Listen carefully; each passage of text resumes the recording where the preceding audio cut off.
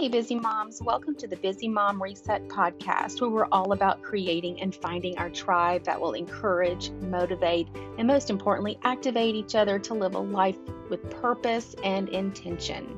I'm Vicki Gardner, your host, and in today's episode, we're going to talk about burnout, which literally speaks to me on every level as a mom, a professional, a friend.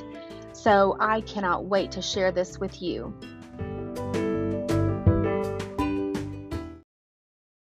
Okay, so today's episode is about burnout.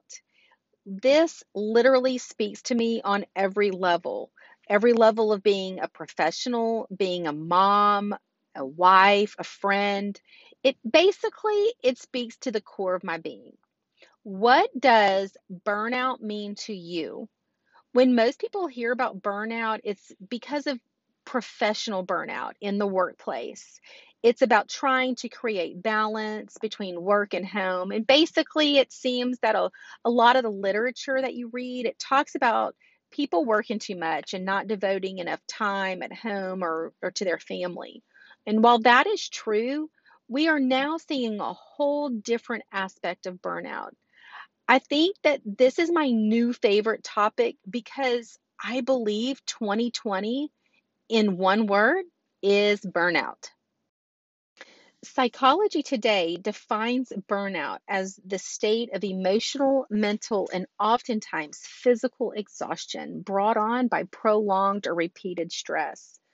While the term originated about or in the workplace, we're now seeing it in other areas of our lives like parenting, caregiving, and even our romantic relationships. Heck, our kids are experiencing burnout in school. And we're going to talk about kids' burnout in school a little bit later. It is important to understand what burnout is and how it works so that you can possibly identify it in your life and in your child's life. It's so interesting to me because it's not just about being stressed about a certain event or a situation. It's about being in a constant state of stress because of life. Have you noticed that we're hearing so much lately about self-care and mindfulness and things related to helping yourself? Well, it's because burnout is affecting so many people and they don't even know it. Maybe we can't change particular circumstances or make things go away. We can't control everything, but we can control some things that relate to us and our lives. For this episode, we're going to discuss and focus burnout at home. Yes, burnout in the workplace is huge and it's very worthy of the time to discuss. But I believe that burnout affects us at home more often than we think, and it affects our family, our partner, and our children. We have extra stress at home, at work, within our own minds because we feel we need to live up to a certain expectation or be a certain way and do certain things.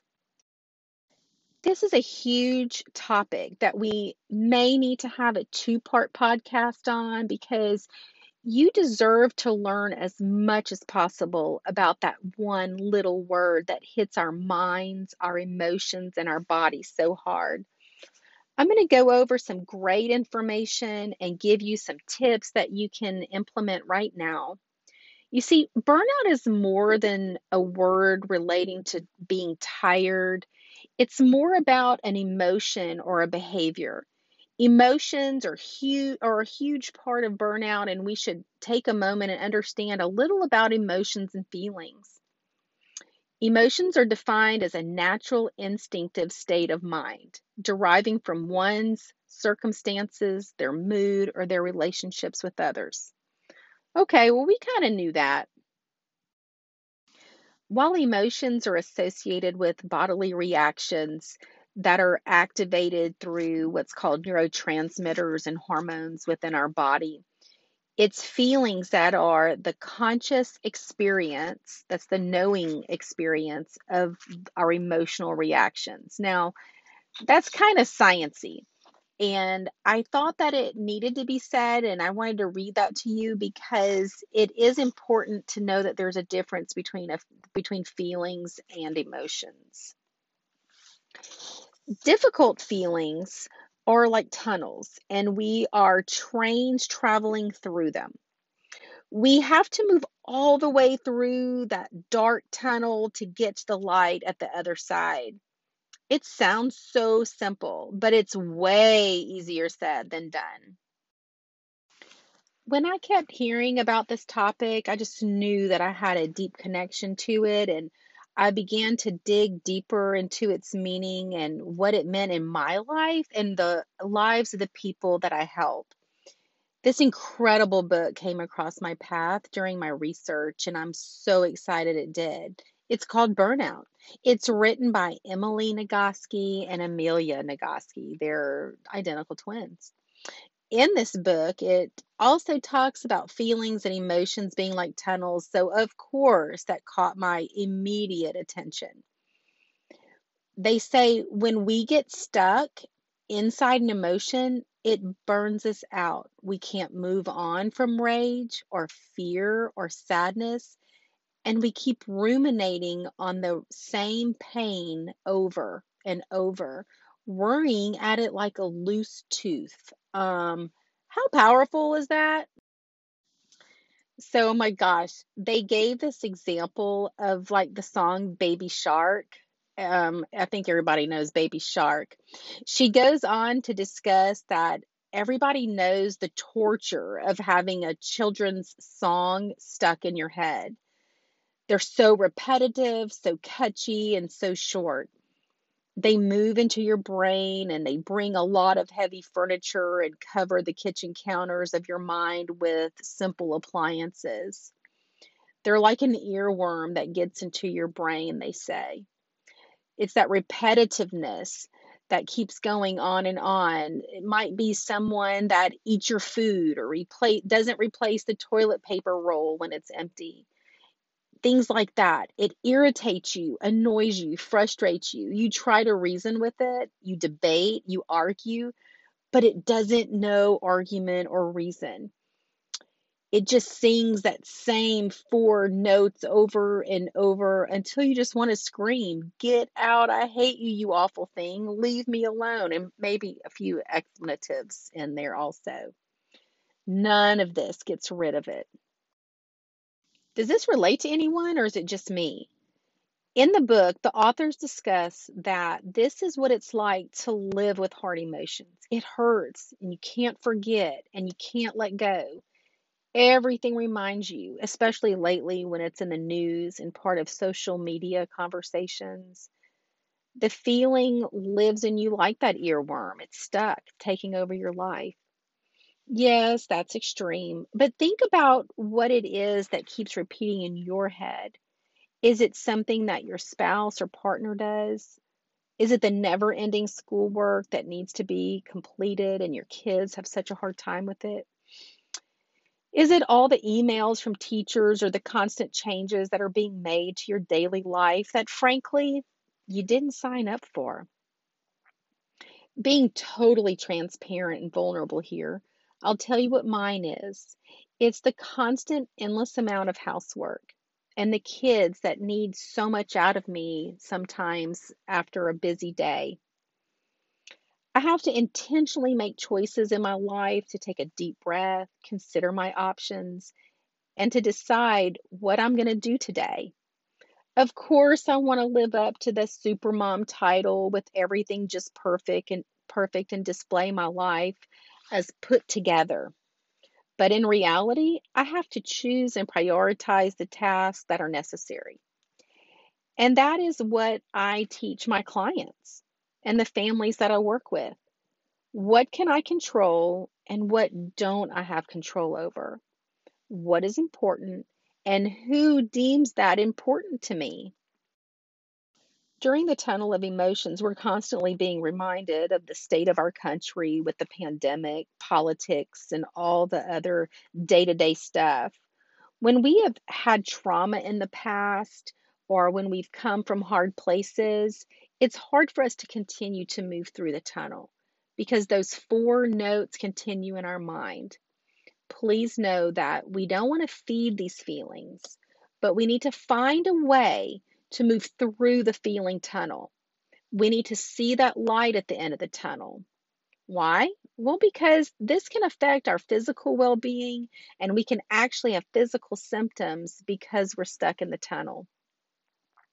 So, circling back around to the burnout that we have as moms, let's think about this.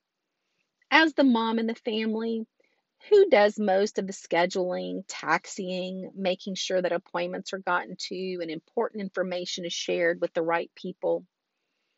Who follows up on things? Who is the contact with teachers and coaches? These are all of the things that can pile up without us even realizing it. Why don't we realize it? Well, because we're moms. We may have someone bringing our child to an appointment for us, but we have to give those reminders. We have to give all the specifics and the details that are so necessary. So, this reminds me of an appointment that we had for my 15-year-old not long ago. It was a virtual appointment, and she was going to be off of school that day. My husband was home from work, so it was a no-brainer that he would facilitate this appointment. Well, what I didn't realize is how much brain space, time, and energy I gave to making sure that this appointment was a success. What I mean by that was making sure the appointment was confirmed. I had to make sure that the link worked, that the computer was charged, that the time and the date was correct, because we've had a problem with that before, that all the details for the provider were given appropriately, and that my family knew what to expect for the appointment. So while someone else made sure she attended the appointment, it was all of those things to ensure its success that took up so much time and energy in my mind. I'm going to give you 3 points that I want you to think about, consider, and just take and implement into your life right now. Number one, give yourself permission to be a good enough parent. You see, moms today are under so much pressure to do it all. Just like I told you about my appointment and all of the brain space that that took. As a culture, we tend to value the image of the parent who pours every ounce of themselves into providing perfect lives for their children. A good enough parent is one who is consistently caring for their kids. We all have flaws. We're human. It's okay. We can show our kids that we are super moms because we are our real selves. And we can show them that we have flaws and that it's okay. You don't want your kids to think that they have to be perfect too, because that's how our kids start beginning to experience that burnout. We can be extraordinary, we can be ourselves, we can show up for our kids, and we can let them know that we are not perfect. Number two, find support and connect. When you're running on empty, have a plan of who you can connect with and who your support is. If you don't have one, it's okay. You can create a plan and a plan of support. This tribe is one of the pieces to your support. Find someone to talk to. Having a sitter that you can count on, finding a family friend that you can watch your kids for a little while. All of these are ways to connect and to find that support. Now, there are times that we struggle and we really need the professional help, and that is okay. And I think that asking for help when we need it is our true superpower. If you feel that you're at a point where you need help professionally, reach out to someone in your area. You can look at psychologytoday.com. This is just an example. There's many, many sites out there. But psychologytoday.com, find a therapist. You can locate professionals in your area that way. If you feel that you are in crisis and you need to talk to someone immediately, Call 911 or the National Suicide Hotline at 1-800-273-8255. Number three, you can expand your mommy toolbox and practice self care. As parents, we have tools and tricks that we use with our kids and family. Sometimes we feel like we need more. It can be why you're listening to this podcast now. Being open to learning new things, that is what's expanding our mommy toolbox. When you begin searching for particular solutions to situations or problem solving, you should be able to get your hands on some new ideas that you can try. Now, take it from me. New things don't always catch on quickly, especially when it's a parenting idea that you'd like to implement. So, I recommend be honest with your child or your children. Let them know that you've heard about something that you'd like to try. Talk to them about it. Talk about the outcome that you'd like to see. You can even practice it. You can circle back around afterward and discuss it again. They need to know what is expected because they'll never be able to meet an expectation if they don't know about it. Focus on positive. Change takes time, it takes a plan, it takes goals of what to work toward, and it takes the change of a mindset. I write in my gratitude journal every day. Do I always want to do it? No, but I like the outcome that it brings, so I stay devoted to it. I have a simple one that asks about what I'm grateful for, what I'm loving at the moment, relationships I appreciate, and I always write a little mantra or a quote of the day. Oftentimes, my quote is a Bible scripture or something uplifting to remind myself how awesome our family is. Okay, while self care alone can't fix mommy burnout, it definitely begins the path for opening ourselves up for change. It helps our body rest and heal, and it also teaches us so much about ourselves. We need to start somewhere because, well, we moms don't get a sick day. We need to take care of our minds, our body, and to feel safe. I know that not everyone can take a 30-minute bubble bath or have alone time when they need it. One way you can just start practicing self care is to spend 3 to 5 minutes each day just sitting and thinking about what your body is telling you. Be aware of your thoughts, be aware of what you are feeling at that moment. Take deep, slow breaths and just close your eyes if you can. If you can't, that's okay.